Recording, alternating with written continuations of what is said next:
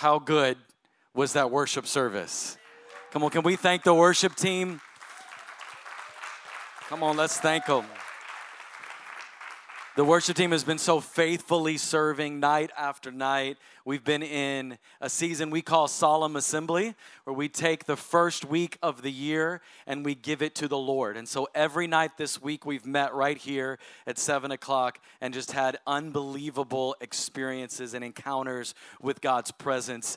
And we're so thankful for our worship team for leading us so faithfully night after night. We've got a few things coming up. First of all, I want to give you a little bit more information about how you can learn how you best connect with God. Here at Mercy Culture, we believe that there's only one way to God, and that is through Jesus. But in Jesus, there are many ways to connect with God. And what that means is simply that the church, in a lot of ways, have done us a disservice in sort of implying that there's only one way to connect with the Lord. And that's the way that the pastor or the worship leader connects with God. But we know that there are many ways that you can connect with God. Some of you connect with God through movement, some of you through the arts, and some of you through conversation and learning. And there are so many ways to connect with the Lord. And we want to help you discover how you best connect with God. And we do that through a process that we call MC Connect. And MC Connect is the first step in joining Mercy Culture Church and in being part of this community. But more importantly than that, MC Connect is the way in which we disciple others into daily encounters with the Lord. Because as important as corporate encounters are, I've been serving the Lord a long time, and I've never seen anybody sustain their walk with God without encountering Him every day. Quite frankly, I don't know how you live life without asking the Lord what to do. Because I'm not that smart, and I'm raising kids. Can I get a good amen? And especially when you're raising children, you've got to go before the Lord and ask God, what do I do with these kids? How do I proceed with my job and my career and my ministry and my marriage and my family and whatever the situation may be? We want to help you to develop that discipline of encountering the Lord every single day. And we do that through MC Connect. Just text the word connect to 59090 and we will help you through that process. We got some big announcements, some big stuff coming up. Beginning next Sunday, somebody say next Sunday. We are going to 2 services. So our service times next week will be 9 a.m. and 11:30 a.m. They will be 2 identical services. You don't have to come to both. Amen. There'll be 2 identical services. We're making room for in our children's, in MC Kids, we're making room. We're making room here in the tent. We're making room in parking, in all the different areas. We felt like the Lord said in 2023 was our year to run and to make room for growth. So we're going to start that next Sunday, the 15th. I'm also excited to share with you and to deliver to you next Sunday morning the word of the year for this house. And every year we go before the Lord, the elders and the pastors, and we seek God. And we ask the Lord, Lord, what are you saying for this year for Mercy Culture? And if it's the word over this house, and you are part of this house, then it is the word over your house. So I want to encourage you not to miss next Sunday. It's going to be incredible. How many of you are in the midst, not how many, everybody, we are in the middle of a 40-day fast. At the beginning of this year, beginning on January 2nd, we started a 40-day corporate fast. I want to just tell you, you can do it. Keep going. Let me give you a tip. Don't count the days. This morning I was thinking, we have this. I said, stop. Don't count the days. Don't count the days because we got a little ways to go. But God has been so faithful. I told you guys his testimony. Y'all know one of my connect with God ways is through food. It may not technically be one of the ways, but I think it should be. Because when I eat good food, praise God, I connect with God. And so last year, I did a 40-day fast. My wife and I did one, and we didn't call one corporately. We did a 21-day fast at church, but we felt like the Lord called us into 40 days. And last year, during that 40-day fast, I felt nothing. I felt nothing but hungry. My daily encounters were just... I was like, God, I'm so hungry. I can't do it. And what happened is that after the fast was over, I began to just have these incredible revelations and encounters with the Lord. And all throughout the year, people kept saying to me, you're walking in this because of your obedience in that fast. You're walking in this favor and this authority because of the fast. And I believe it was just a step of obedience because y'all think I'm joking. I really do love food. Like really, really, really love food. And it was just a step of obedience to the Lord to step out. And then in September of this year, God told me to fast again for 40 days. And then we called a corporate fast. And for me, this time has been much easier. And God has just been moving. It's easy in his presence. We've also got one other announcement. Let me see. I don't want to forget it. We have a rally at the Capitol in Austin, Texas tomorrow from 4 to 6 p.m. We are just rallying at the Capitol. It is the beginning of the legislative season for the state of Texas. And all of our locations are gathering together tomorrow at 4 p.m. to rally and worship and pray inside of the Capitol building. We've been gained access inside the Capitol building, and we're going to have live worship and prayer if you'd like to join us. You can text the word Liberty to 59090, and there's going to be some options for you there. Just choose the correct option and get some more information about that. Or you can just join us 4 p.m. tomorrow in Austin. It ain't nothing but an hour and 15-minute drive, maybe an hour and a half. Just a hop, skip, and a jump down to Austin, and we're going to worship in the Capitol. It's going to be incredible. If you'd like to see my notes, everything that's in front of me can be texted to you. Just text the word notes to 59090. You'll get a link back to that. Let's turn together to 1 Corinthians chapter 3, beginning in verse 16. The Bible says, "Then 2 prostitutes came to the king and stood before him. The one woman said, 'Oh, my Lord, this woman and I live in the same house and gave birth to a child while she was in the house. Then on the 3rd day after I gave birth, this woman also gave birth. And we were alone. There was no one else with us in the house. Only we 2 were in the house. And this woman's son died in the night because she lay on him. And she arose at midnight and took my son from beside me while your servant slept and laid him at her breast. And she laid her dead son at my breast. When I arose in the morning to nurse my child, behold, he was dead. But when I looked at him closely in the morning, behold, he was not the child that I had born. But the other woman said, no, the living child is mine, and the dead child is yours. The first said, no, the dead child is yours, and the living child is mine. Thus they spoke before the king. Then the king said, the one says, this is my son that is alive, and your son is dead. And the other says, no, but your son is dead, and my son is the living one. In verse 24, and the king said, bring me a sword. So a sword was brought before the king, and the king said, divide the living child in 2, and give half to the one and half to the other. Then the woman whose son was alive said to the king, because her heart yearned for her son, O my Lord, give her the living child, and by no means put him to death. But the other said, he shall neither be mine nor yours, divide him. Then the king answered and said, give the living child to the first woman, and by no means put him to death, for she is his rightful mother. And all Israel heard of the judgment that the king had rendered, and they stood in awe of the king, because they perceived that the wisdom of God was in him to do justice.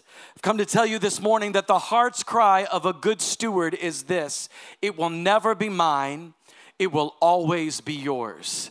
Let us pray. Father, we thank you that you have met us in this place this morning.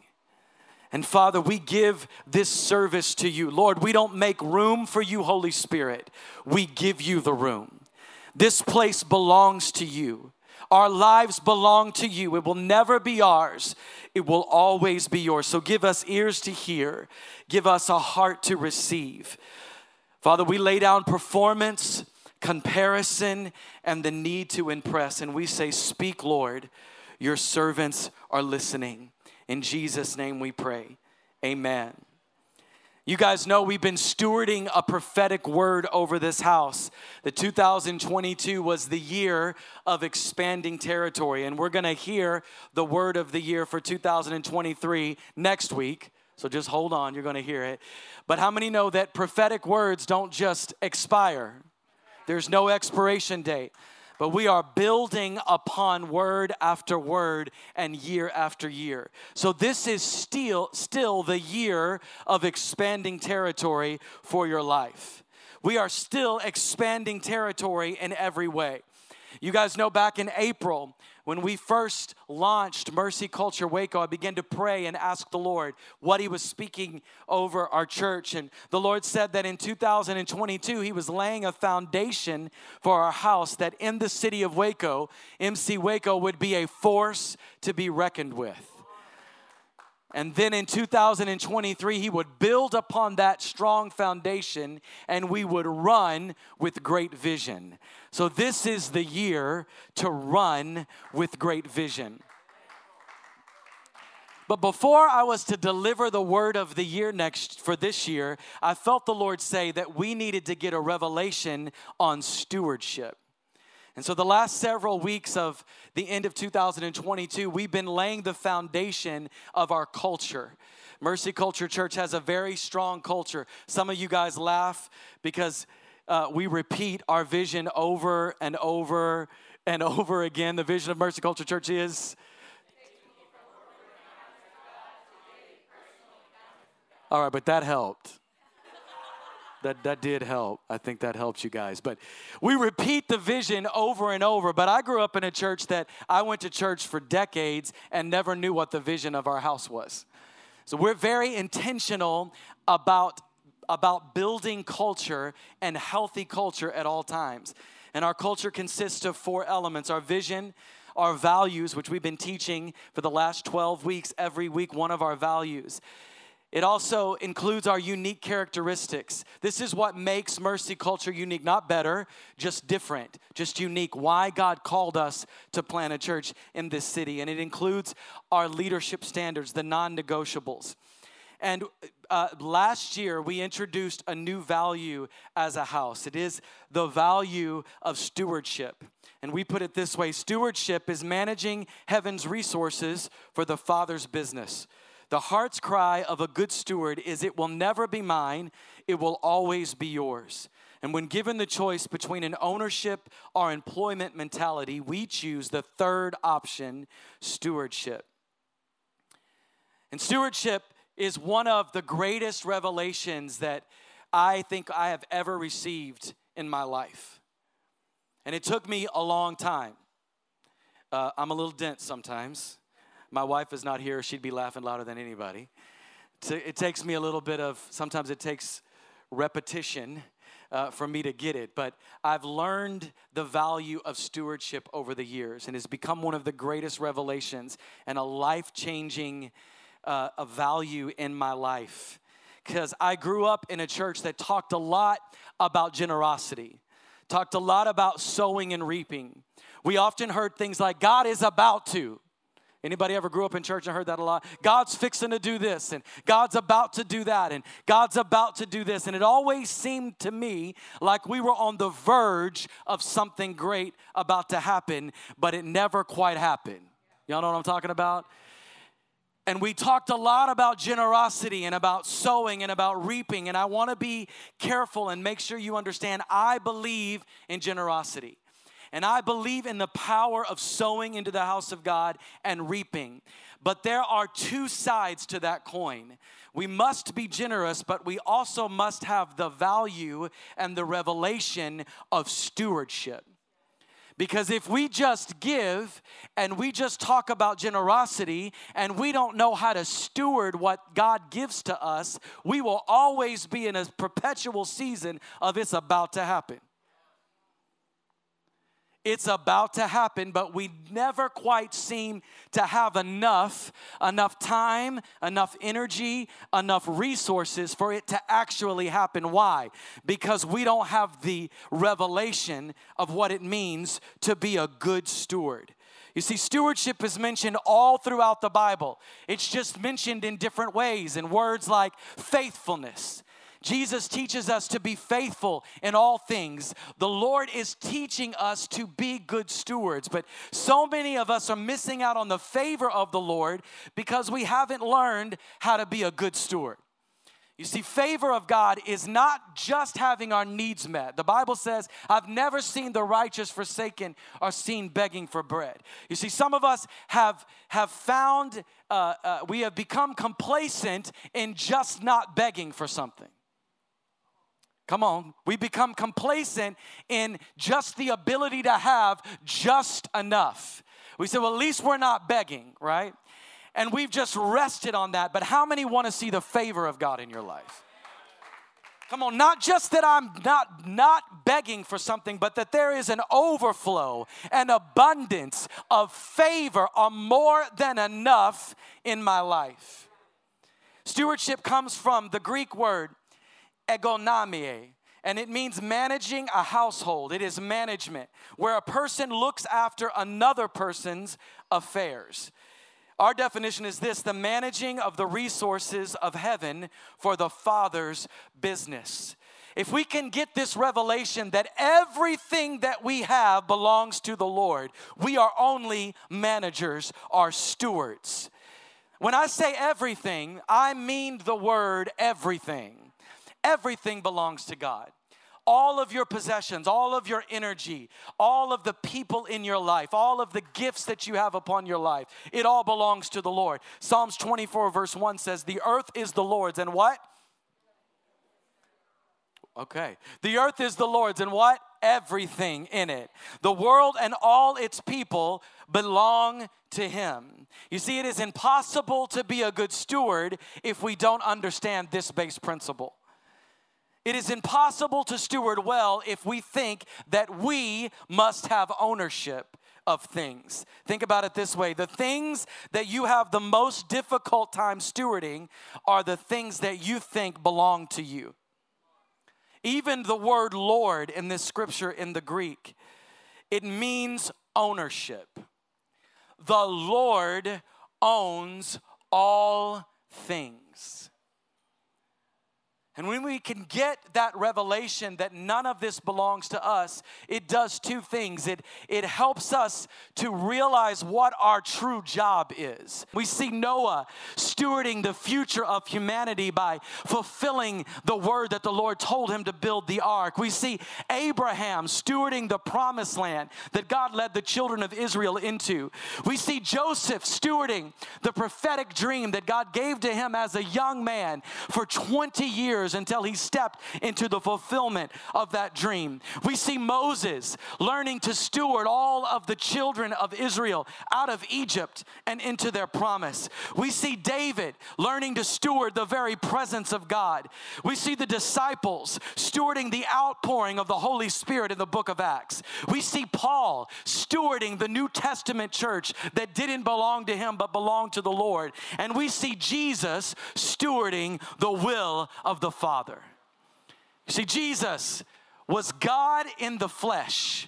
He was fully God and fully man. And even Jesus said, I don't do my own will, but I do the will of the one that sent me. In other words, it'll never be mine. It will always be His. It is a theme throughout Scripture. Stewardship is just an underlying theme.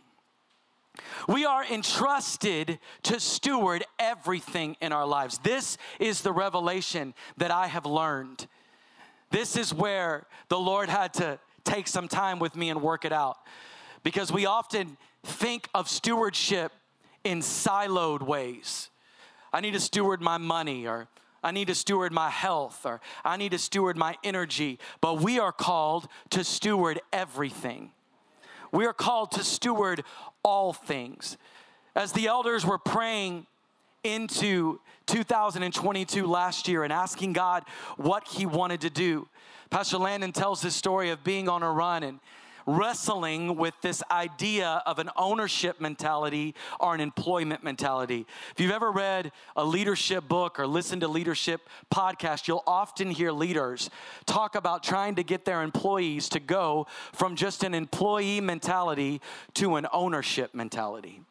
We were praying and asking the Lord, Lord, how do we help people to go to an ownership mentality? And God spoke and said, you don't.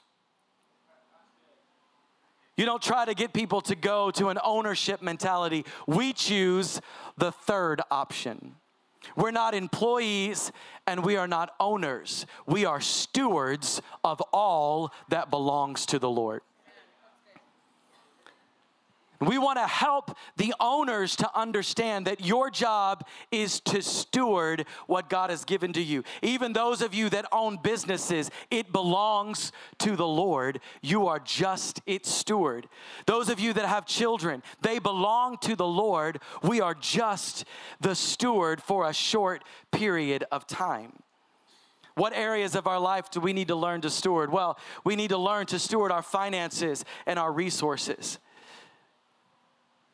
That we learn to hold on to the things that God has given to us with a loose hand, that we give it back to Him. We have to learn to steward our relationships and our family. I want to teach you this morning, if you're frustrated with your family, you're probably not stewarding them well.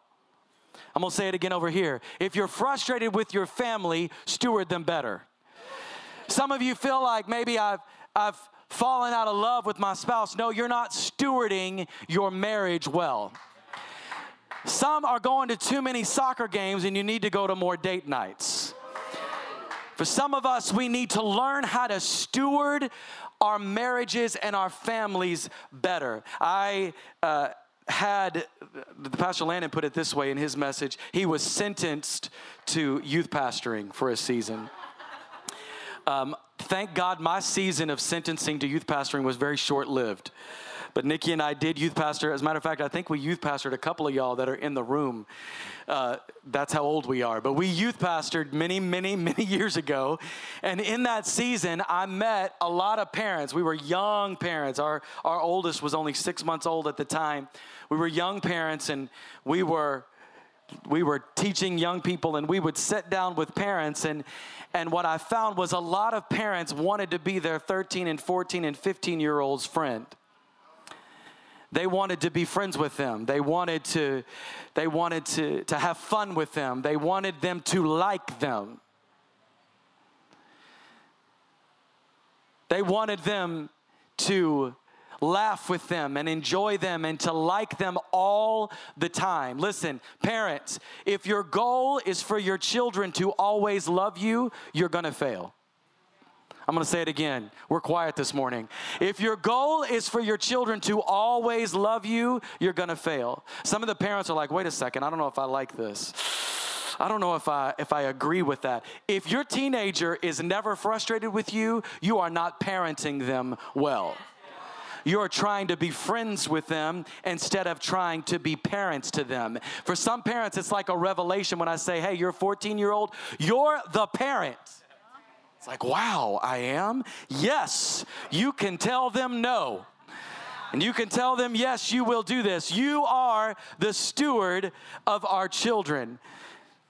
And some of us are looking at other people's families and other people's children's and other people's marriages, and we are searching for something else. If you want what everybody else has, you're a bad steward.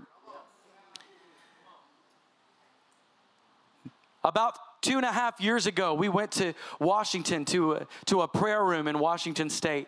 We began to pray and seek the Lord about what the principalities were over the city of Waco. And ask God, what are the spiritual strongholds over this city? And you guys that have been around here long know what those are, and we pray into them. We've been praying into them all week this week in Solemn Assembly. But one of the spiritual strongholds was a spirit of covetousness. What does that mean? It means that I want what somebody else has. As I was preparing for this message, the Lord showed me that one of the roots to the spirit of coveting is poor stewardship. When we are not stewarding well, we become jealous of what good stewards are stewarding well. We look at other people's families and relationships and finances and children, and we say, if only I had what they have, when the answer is, you need to learn how to steward better. Some of us are stewarding bad relationships that bear no fruit. In Luke chapter 13, we see this story, this parable of an owner of an orchard that said this tree is not bearing fruit. And it's been 3 years that it's bore no fruit. And he tells the manager of his orchard, I want you to cut that tree down. And the manager says, wait, just give me 1 more year to cultivate this tree and see if it bears fruit before I have to cut it down. Some of you have been cultivating dead trees and dead relationships that bear no fruit for years after year after year, and you need to cut it down. There are some people that have relationships and you've wondered, why can't I seem to expand territory? It's because you are running with people that don't want to run at all. It's because you're running with people that when you share your heart and your vision, they have 47 reasons as to why you'll never accomplish it. It's when some of us are running with people that when we start to talk about good stewardship and start to talk about the revelations that we're receiving, they start to tell you why you should be a victim. And why you should feel bad and you should want what other people have. There are dead relationships that need to be cut down. And some of you have God-given relationships that you have not stewarded well. There are kingdom relationships in your life that you've allowed time to go by. And I come to tell you this morning, you need to go after those people and restore those relationships. This happened between my family and the Schott family.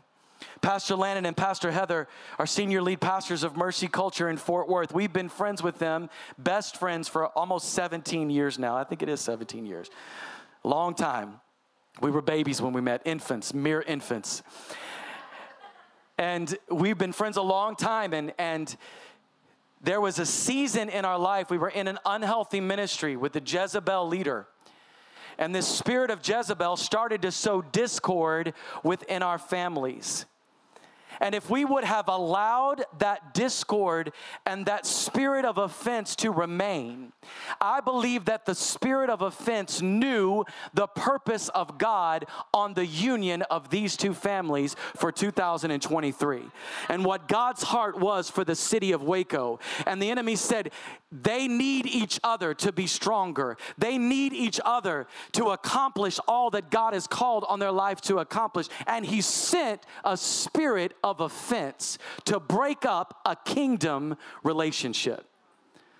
And it was one day I was at home and Nikki was gone and I was praying and it just hit me. I'm not friends with Landon anymore. We're not friends anymore. What has happened? I started praying into it and I had a little intercessor woman. Incredible woman of God. She was one of my intercessors and she called me. She said, hey, you don't ever talk about Landon anymore. You never talk about what you've been talking about, what God's been speaking. Why aren't you friends with him anymore? I said, I don't know. We're friends. She goes, no, you're not. You need to fix it. If you don't have an intercessor like that, get one. You need somebody in your life to go, fix it. Well, I just fix it, right? I said, yes, ma'am. Yes, ma'am. And I called Landon and I said, hey, bro, why aren't we friends anymore? He goes, what do you mean? We're friends. I go, no, we're not. We're not friends anymore. He goes, I don't know. And he tells Heather, they talked that night, Heather, why aren't we friends with the Codys anymore? She said, I don't know.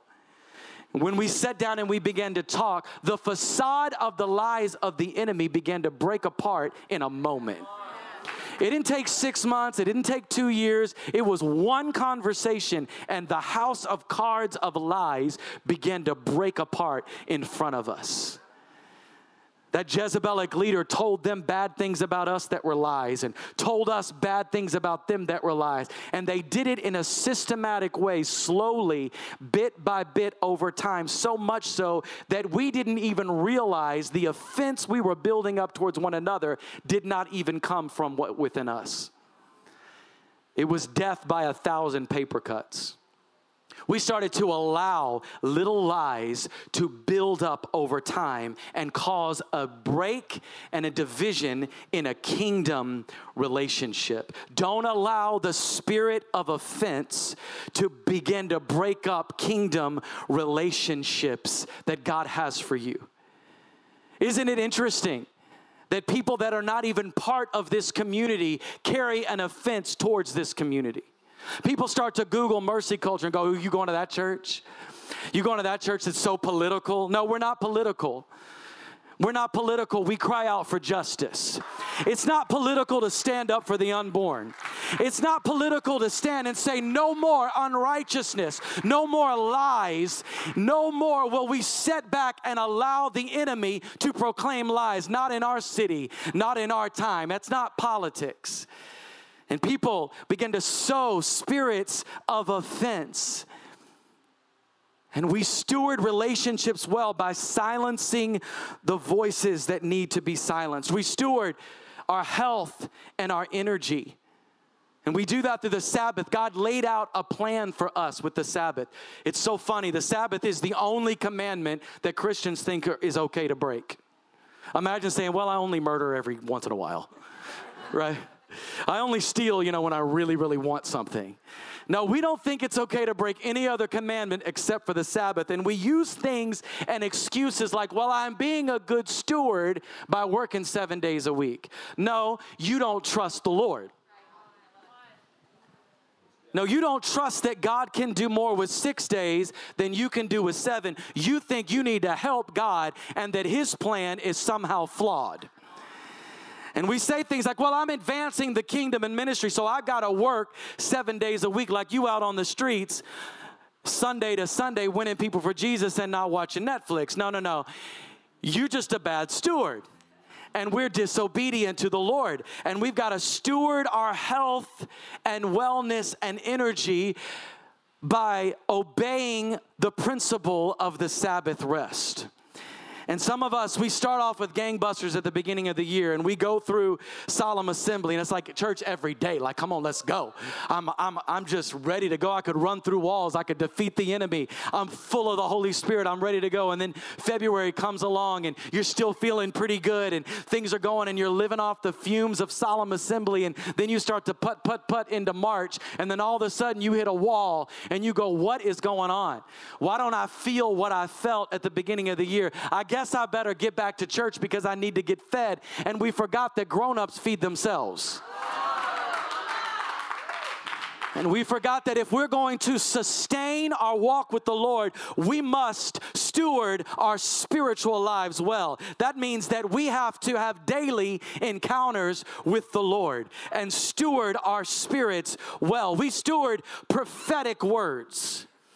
And this is why I felt so led to deliver this word this morning, because the word that God is going to deliver for us this next year, we need to learn how to steward the word of the Lord well. Not for a day, not for a week, not for a month, but for a lifetime. You see, some of the songs that we sing you thought were just songs, but they're actually the stewarding of prophetic words. 3.5 years ago, Pastor Landon delivered a sermon in Pascal High School in Fort Worth, Texas, and began to prophesy and declare, fear go, Holy Spirit come. And Pastor Jasmine began to sing out of a prophetic utterance moment, fear go, Holy Spirit come. And just a few short weeks after that, a pandemic of fear swept our nation, and we began to steward the prophetic word of the Lord. And millions of people have streamed that song all over planet Earth, declaring, fear go, Holy Spirit come. We put it on t-shirts and jewelry and bracelets. We put it on the side of the building. We sang songs about it. That is stewarding prophetic words over your life. But some of us run from house to house looking for somebody to give us another word. If I could just get another prophetic word over here. If I could just hear what I want to hear from this person. If I could just find somebody to scratch that itch that I have over here. He didn't give me the word I want. Let me go to this house and get the prophetic word that I want. No, be planted, be rooted, and steward the word of the Lord well. We must steward our mind and our thoughts. Some of us in this room don't have a temptation problem. We have a stewardship problem. You think that the temptation that the enemy is giving to you belongs to you. You have picked it up and taken ownership of your temptation when even temptations belong to the Lord. Even those things that tempt you will never be ours. They will always be His. They are not ours to own. We choose the third option, stewardship. So we steward our minds and our thoughts. We take every thought captive and we renew our minds with the mind of Christ. And we put those lies of the enemy out. We must steward our bodies well. You hear a lot in the house of God about sex, drugs, and rock and roll, but we don't hear a lot about the Golden Corral. Amen. We got to steward our bodies well. And sometimes that just means learning how to be disciplined. Nobody wants to talk about it. I don't want to talk about it, frankly. I don't want to talk about being disciplined with my body. But we have got to steward our health well. How can you do what God's called you to do if you can't even make it to the starting line to do it? We got to steward our bodies well. 1 Corinthians chapter 6, verse 19 says this, or do you not know that your body is a what? A temple of the Holy Spirit within you, whom you have from God. You are not your own. Say it. Say, I am not my own. That kind of blows apart the worldly theology of my body, my choice, doesn't it? I said that kind of blows apart the world's theology of my body, my choice. Your body is not your own. We belong to the Lord. We have to steward the presence of God in our lives, and we have to steward our daily encounters with Him. We must steward, watch this, everything in our lives. And when we learn to steward what God has given to us, He will breathe His favor on it. How many of you want the favor of God? Not just enough, but the overflowing, overwhelming, undeniable favor of the Lord. God will not waste His favor on a poor steward. In Matthew chapter 25, we see a parable that Jesus gave. And this parable is about people that were given talents. It's about the good stewards and the poor stewards. And it teaches us that we will give an account for all that God has given to us. In verse 14 it said, for it will be like a man going on a journey who called his servants and entrusted to them his property. This is Jesus telling this parable. He said he called his servants and he entrusted to them. It's the third option. They didn't own it. It belonged to the master, but he entrusted to them his property. Everything that you have has been entrusted to you by the creator of the universe.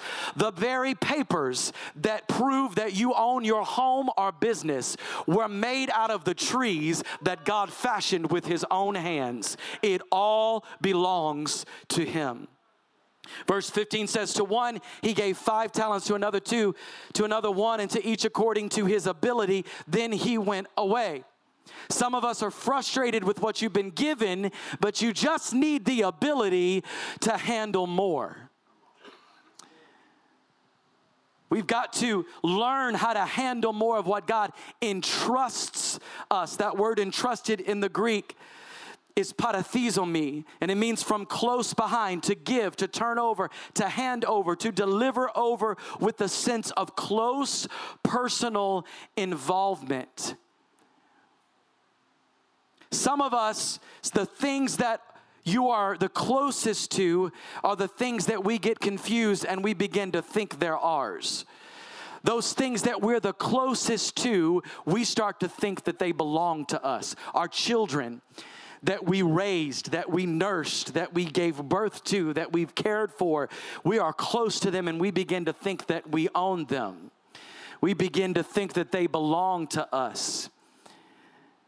The things that are closest to us can cloud our spiritual judgment and make us think that we must pick up ownership of those things. Things like our money.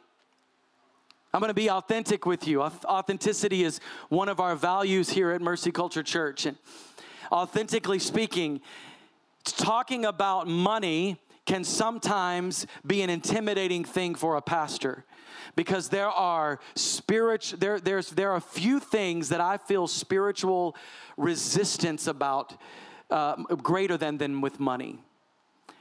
When we begin to talk about money, we can feel spiritual resistance, and it can be intimidating at times.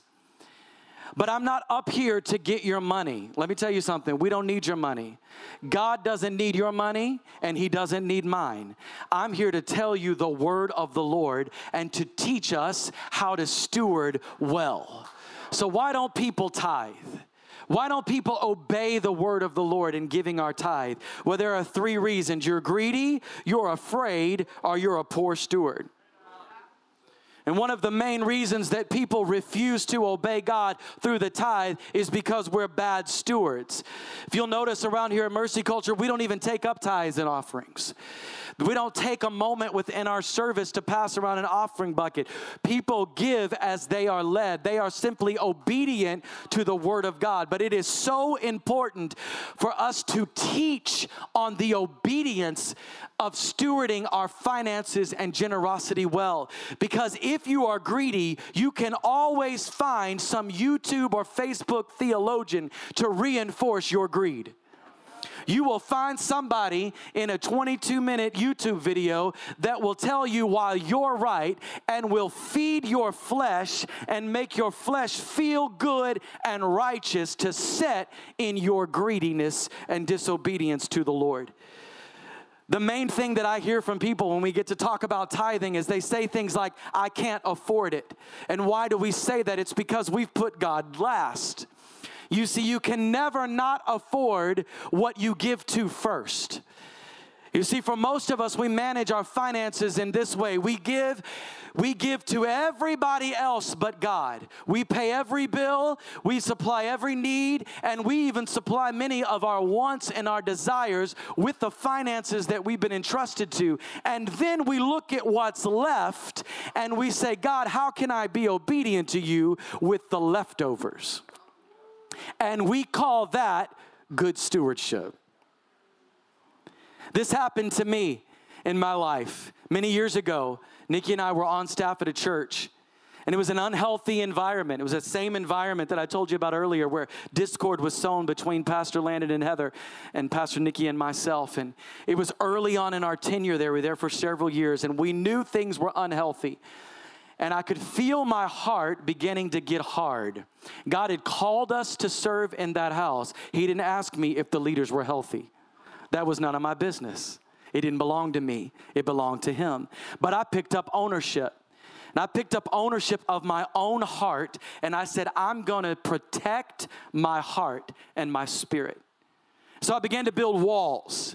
And as a staff member, I began to say things within my own spirit, like I'm only going to give this much of my energy and my effort. And my heart began to be hardened.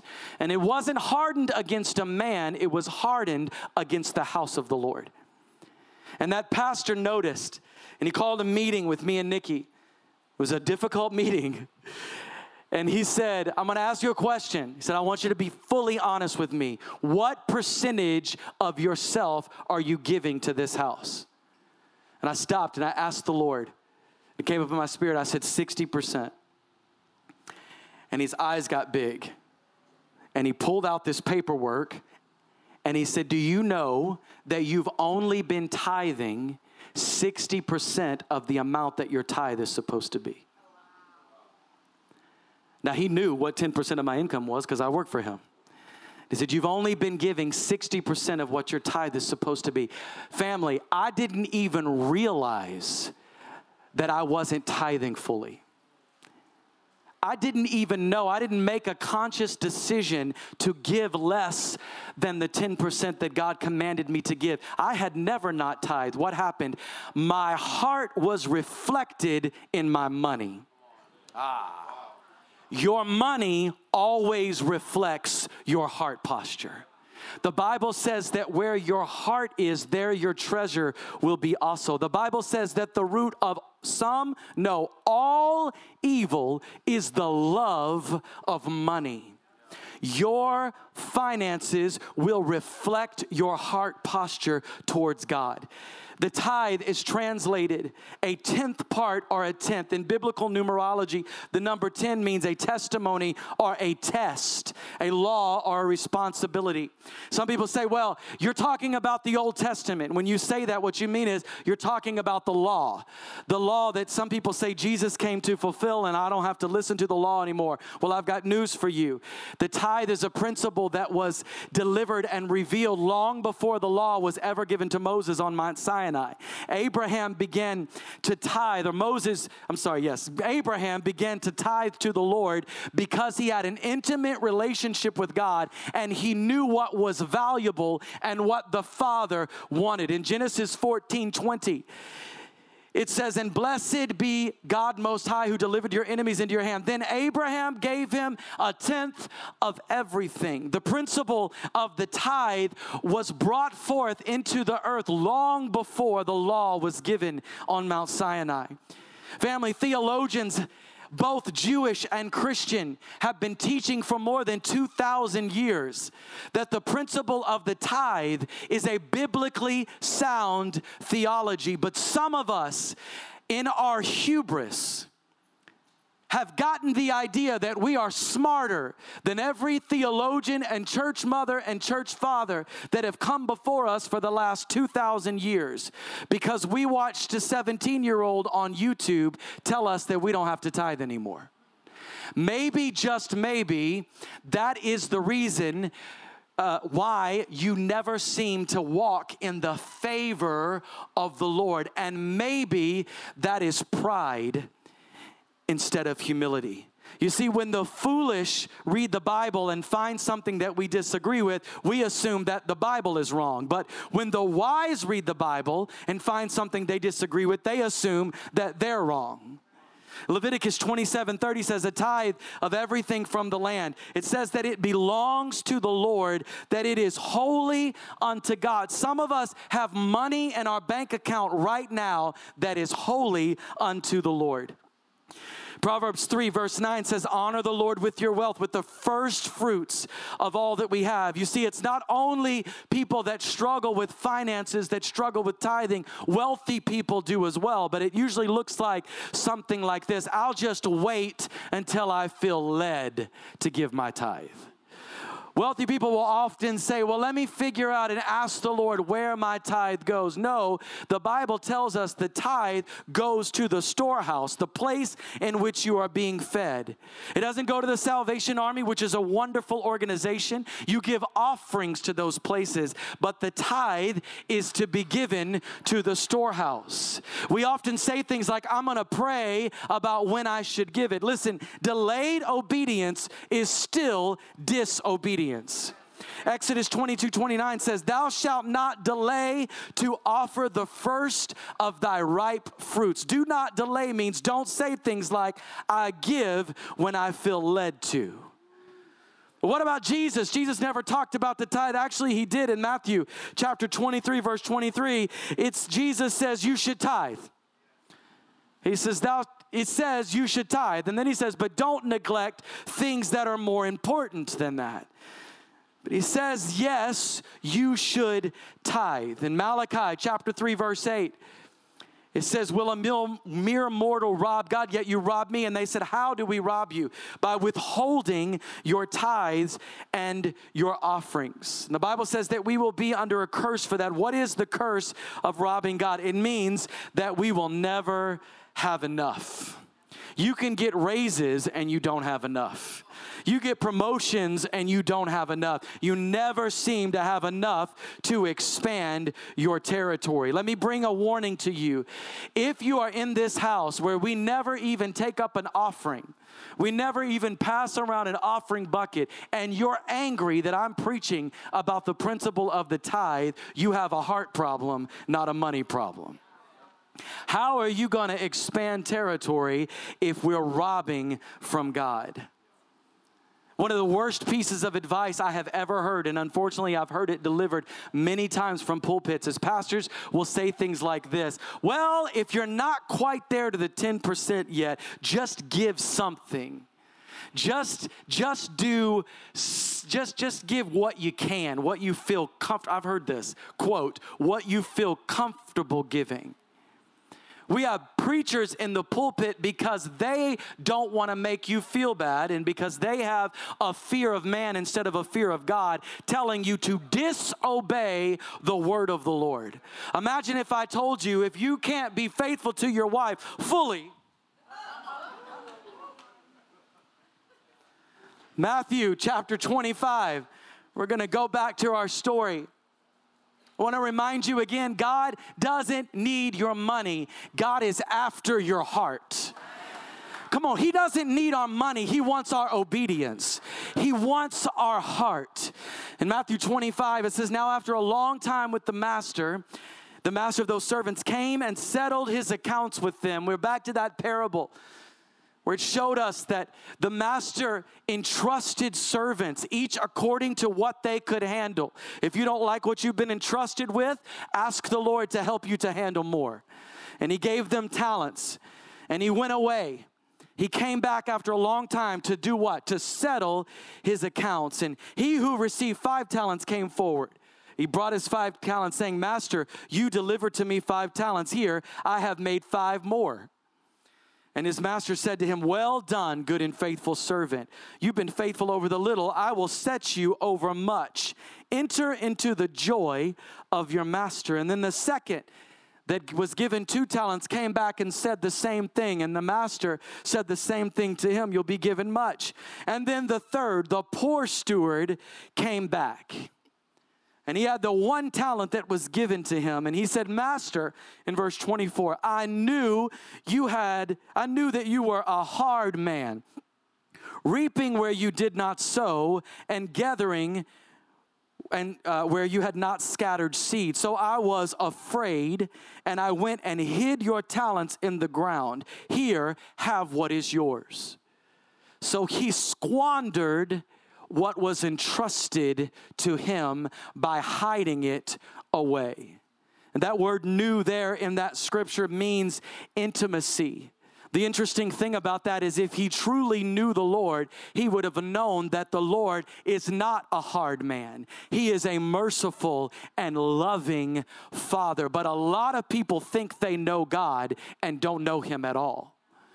And this wicked servant, this poor steward, thought he knew the Lord and thought he had intimacy with the Lord. And his false knowledge of God caused him to steward poorly. He dug a hole in the ground and hid his money. What is the ground? It is the earth. He took what was entrusted to him and he sowed it into the earth. Bad stewardship is when you sow your talents into the world and instead of into the advancement of the kingdom. And good stewardship is when you use your talents to expand kingdom territory. Worship team, if you would come up. In Matthew 25, verse 26, the master answered him and said, you wicked and slothful. Another translation says, you wicked and lazy servant. Listen to me, family. If you are a bad steward, you are either wicked or lazy. And listen, those 2 roads will always converge at some point. Laziness and wickedness always converge at some point. I believe today that God is going to break off the spirit of fear off of some of us this morning. That God is going to break off the spirit of fear off of some of us. Some of us have taken what God has entrusted to us and we have hid it away. Why? Because we've been afraid of losing it. And we have been afraid to step out in obedience to the Lord. Listen, obedience to God will almost always require a risk. Good stewardship expands territory. And when you have a bad steward, the Lord tells us in this parable that he will take from the bad steward and he will give it to the good steward. And a lot of times in this Let's just mute the keys while he figures out. I'm sorry. They figured it out. It's all right. I get distracted easily, y'all. What can I say? I'm like, what's going on? Squirrel. All right. God will take from the bad steward and give it to the good steward. And in our society today, we say things like, oh, well, that isn't fair. That isn't equitable. That isn't fair. Well, it's the word of God, because good stewards engage in their Father's business. Good stewards manage well their time, their talents, and their treasures. Good stewards are accountable. Good stewards are rewarded. They become rulers over much. Good stewards are entrusted with more. Good stewards find favor with the master, but bad stewards don't manage well. And bad stewards don't truly know God. And bad stewards are wicked, are lazy, or both. Bad stewards have nothing to offer their king when he returns. Let's go back to our story in 1 Kings chapter 3. It's one of the most dramatic stories in the Bible. We see this hurting woman. Imagine you are this woman. You have given birth to your child, and your roommate has given birth to her child, and she crushed her child in her sleep. Her bad stewardship led to the death of her legacy and her future. And what happened? The bad steward crushed her future through her bad stewardship, and then she became covetous of what the good steward had. She said, I've killed my future.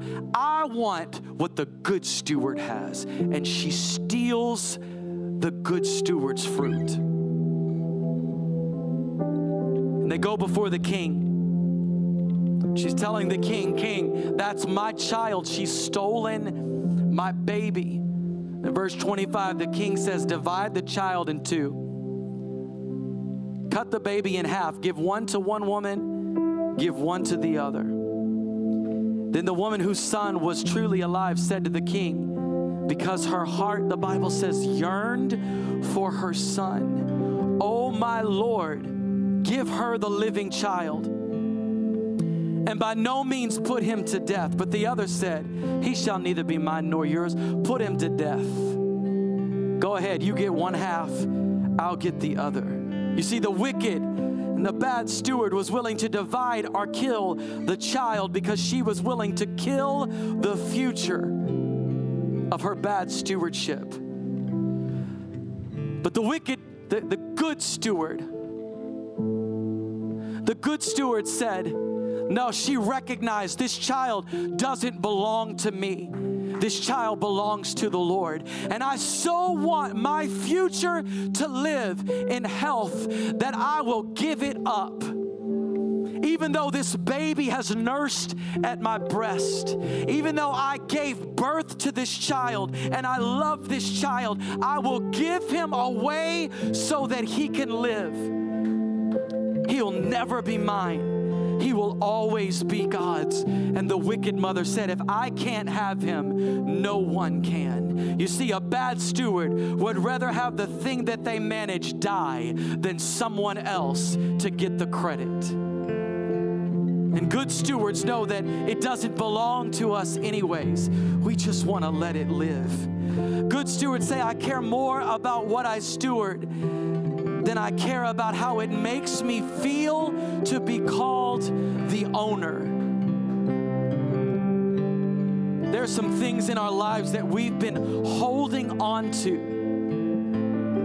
that God has called us to release. I've been there in my own life. So many of you, if you've been around Mercy Culture Waco very long, you've heard our story. But 3 years ago, a little less than that, 2.5 years ago, Nikki and I were pastoring a church here in Waco that we founded. We're pastoring a church that was called Legacy. And we had poured relational equity into that house. And We'd poured our savings and money and our time and our resources and our spirit, everything that we had into birthing this work in the city. And the Lord began to speak to us, began to say, is my will being accomplished in the city of Waco more important to you than your ownership of it?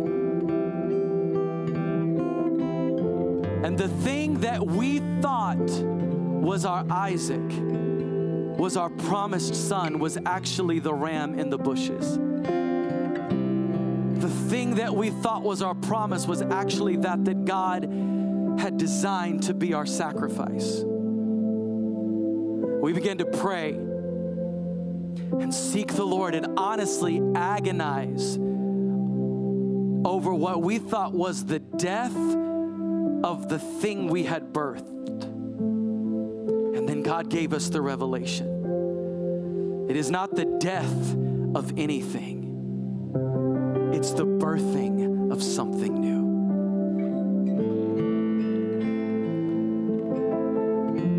And we released what was in our hands so that God could open up what was within his hands. And then the vision for Mercy Culture Waco was birthed. And here we are today, a church that is 8 months old, is having church in the gravel, in a tent. I had friends call me and say, this is never gonna work, bro. You might as well forget it. Ain't nobody coming to church in a tent. It's not gonna happen. It's cute for a week or two, but it's not gonna work. And look at what God has done.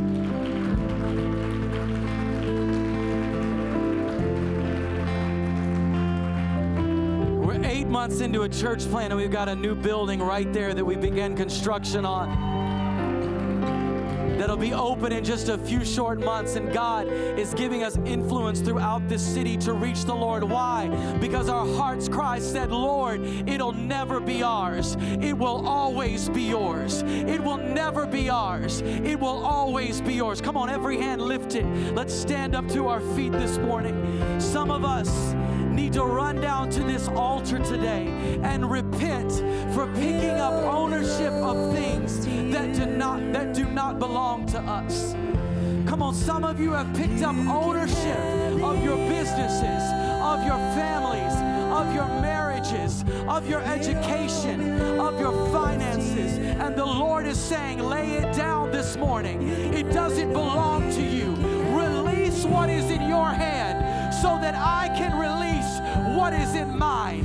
Come on, sing out to him.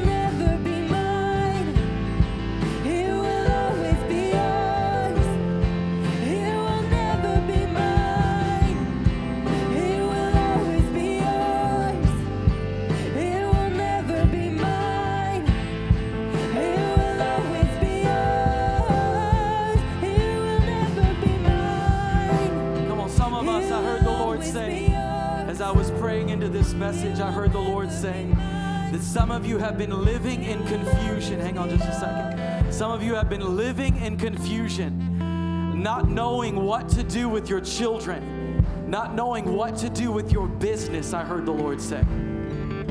You've been asking God, what is the strategy for this teenager that you've given me to steward? What is the strategy for my educational future? What is the strategy for my career, for my business? And the Lord says he gives strategy to what belongs to him.